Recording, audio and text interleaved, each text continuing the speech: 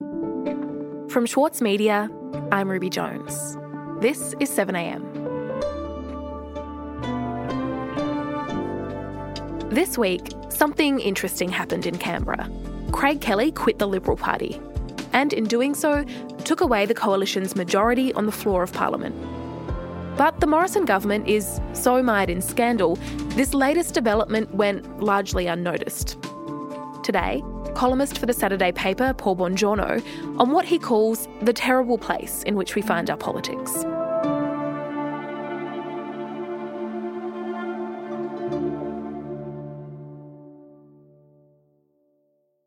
Paul, Craig Kelly resigned from the Liberal Party this week. How significant is this?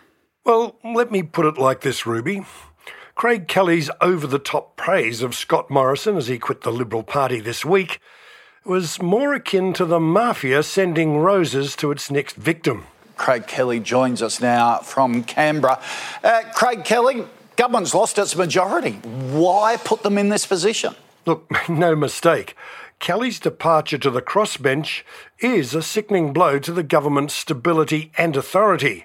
Well, firstly, Kochi, I've assured the Prime Minister that I'll guarantee supply, confidence and all procedural motions. In a statement to the House, Kelly said he would guarantee supply and that he would vote consistent with the policies he took as a Liberal to the last election. But he made it clear in a series of interviews that he would freelance on everything else. But I just feel that if I'm to speak out and to use my voice the best I can, that this is the best decision for myself and for the people that I represent. And according to party room sources, Morrison was stung by Kelly's betrayal. The Prime Minister's face darkened when the Sydney MP rose to his feet in the closed meeting and, without any forewarning, read out his resignation letter. And so why did Craig Kelly resign, Paul? Is it about the falling out he had with the Prime Minister over the conspiracy theories that he posts to Facebook, or is this about something else? Well, Kelly says he's been smeared over his support for what everyone else thinks are snake oil remedies for COVID-19. And he wants to be able to speak out according to his conscience, he says, to save lives. A couple of weeks back, Morrison did call him in and asked him to stop undermining the government's pandemic policies, especially the vaccine rollout. But the gallery believes Kelly's refusal to sack his senior staffer, Frank Zumbo, is another factor. And on Tuesday, the Prime Minister made no secret of the fact he'd raised Zumbo with Kelly and the need for him to dismiss him. I have long expressed to Mr Kelly my concerns about that staff member, and he has long understood what my expectations were about how he would deal with that matter. Zumbo, you may know, is the subject of persistent allegations of sexual misbehaviour in regard to young women. And last year, an apprehended violence order was taken out against him.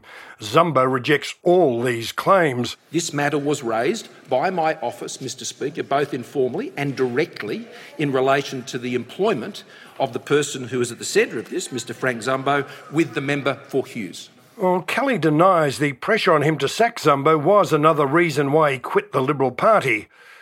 But he is staunch in his defence of his Chief of Staff, even claiming that he himself investigated the matter and found nothing in the allegations. Well, the Department of Finance and the New South Wales Police are now both investigating, and they may come to a different conclusion. So, Paul, is this about the Prime Minister wanting to seem like he is taking action on sexual misconduct at a time in which his government is very much under pressure for mishandling allegations of sexual assault? Well, Ruby, that's a very plausible way of looking at it. Morrison is sticking by the story that he and his office knew nothing about Brittany Higgins' alleged rape until her story was about to break in the media. If there's one thing Australians have learned about me and my government is we're a pretty focused bunch.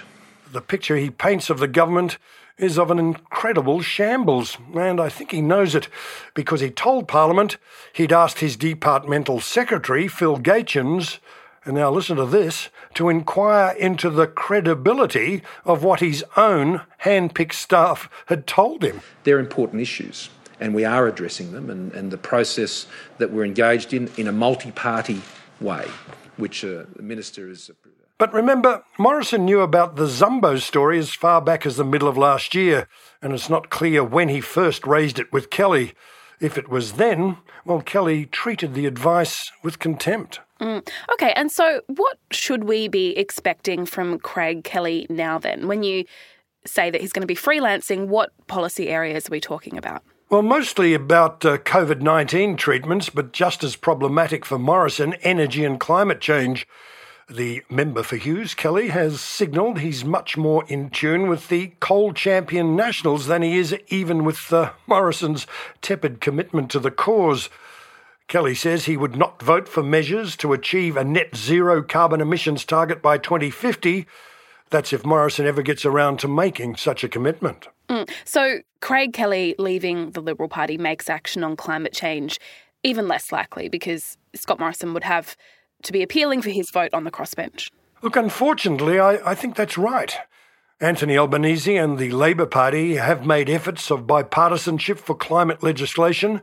They were ignored last year, but Morrison is more likely to follow Malcolm Turnbull's example and not take anything to the Parliament that relies on the opposition's numbers to succeed. And that means meaningful action is very, very unlikely. You know, Ruby, it's the price we pay as a nation for dumb tribalism in our politics. We'll be back in a moment.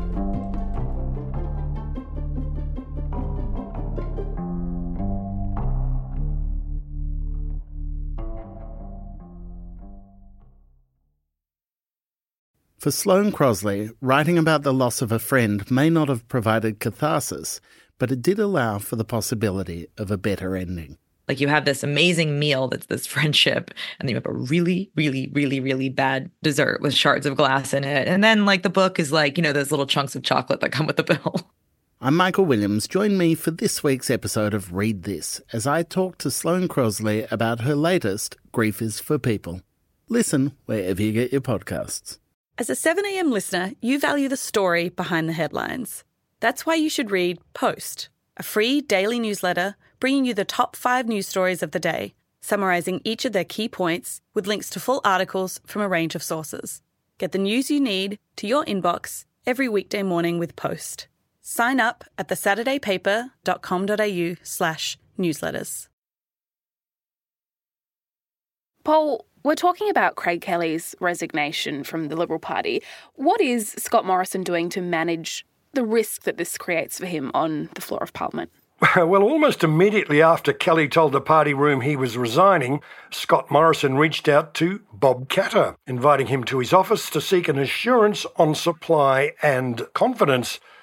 This, Ruby, is as sure a sign as any of what little trust, if any, Morrison has for Kelly's own assurances on supply. I don't want anything to be interpreted or assumed by me quoting the Leader of the Opposition, but his comment was... Ironically, last week, over dinner, Kelly took Katter into his confidence, telling him of his intention to follow the example of the veteran Queensland MP and become an independent. The saying that 2 days is a long time in politics is very, very true. Yesterday, the government had a majority. Today, they don't. Katter quit the Nationals 20 years ago.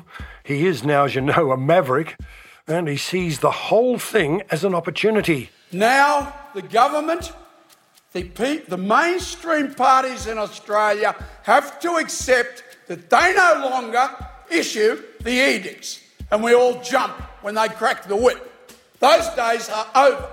Katter told Parliament that the government would no longer be dictating what happens in Australia.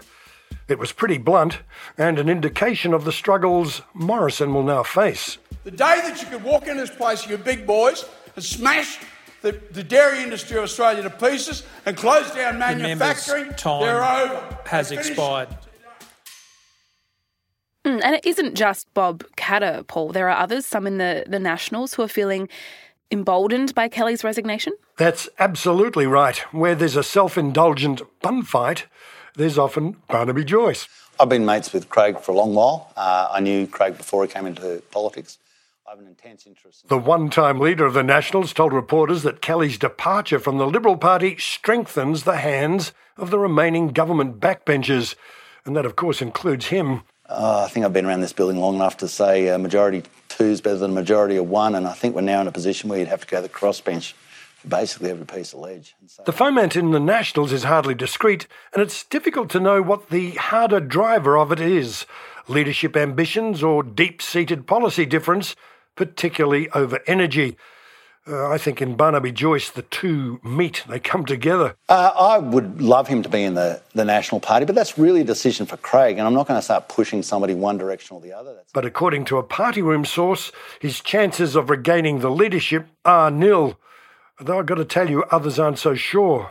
The return of Lou O'Brien, a Queensland National, to the Nationals party room at the end of last year, after he left for 10 months, was certainly seen as another number for Joyce. And I have to tell you, Lou is not making things easy for the Prime Minister either. In what way? Well, one of the big policy stories this week was changes to welfare payments. In the party room, O'Brien told Morrison that he couldn't support legislation that raised Newstart from $40 a day to $43.60. O'Brien, like other Nationals, apparently believes there are more than enough jobs in regional Australia, and that the unemployed just refuse to take them. You know, it's gobsmacking from this man. His own electorate of Wide Bay has one of the highest unemployment rates in Australia at 11.7%. Well, what's needed in O'Brien and some of these Nats' opinions is the disincentive to stay on the dole and take any work on offer. And Ruby, that's where this week's Dobbs Seeker provision comes in. This is the phone line set up for bosses to report people who won't take jobs that are offered to them. You know, it's a horrible piece of policy, and social service providers have already warned it's wide open to abuse. But the dole bludger, of course, is holy writ for Conservatives, and it sure reared its head this week. So, Paul, where does all of this leave the government's agenda? Well, the government is left negotiating policy through its most conservative member, I should say former member, a man who disbelieves climate science and uses his social media to stoke conspiracy theories about coronavirus, and claims that Marxists stormed the US Capitol as part of a false flag operation.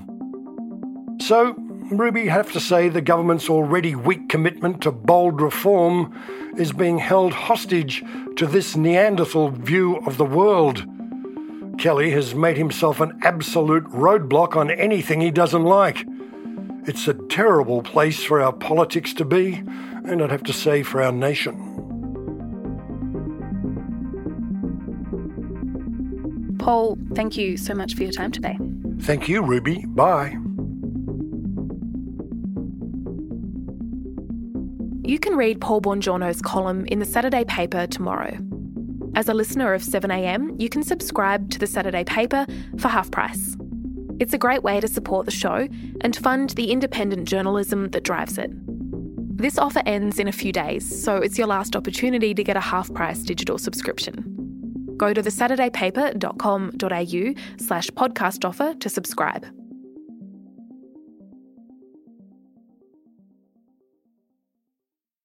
With award-winning news coverage and reviews, The Saturday Paper is essential reading for everybody. For a limited time, subscribe to a year of our quality, independent journalism, and you'll receive The Saturday Paper's stainless steel coffee cup, made in collaboration with Fresco, for free. Subscribe from just $2.10 a week. Simply visit thesaturdaypaper.com.au/offer. The Saturday Paper. No hot takes. Also in the news today, the Australian Federal Police Commissioner has written to the Prime Minister warning delays in reporting crimes can seriously damage investigations and risk the perpetrator reoffending. The letter from Reece Kershaw to Scott Morrison comes in the wake of sexual assault allegations made by former Liberal staffer Brittany Higgins. Meanwhile, the Home Affairs Minister Peter Dutton has defended his decision not to tell the Prime Minister about the alleged assault, saying it was a sensitive operational matter. Scott Morrison has said he only found out about the allegation when it was made public. 7am is a daily show from The Monthly and The Saturday Paper. It's produced by Ruby Schwartz, Atticus Bastow, Elle Marsh, Michelle Macklem and Cinnamon Nippard. Ryan Compo mixes the show. Our editor is Osman Faruqi. Eric Jensen is our editor-in-chief. Our theme music is by Ned Beckley and Josh Hogan of Envelope Audio. New episodes of 7am are released every weekday morning. Subscribe in your favourite podcast app to make sure that you don't miss out. I'm Ruby Jones. See you next week.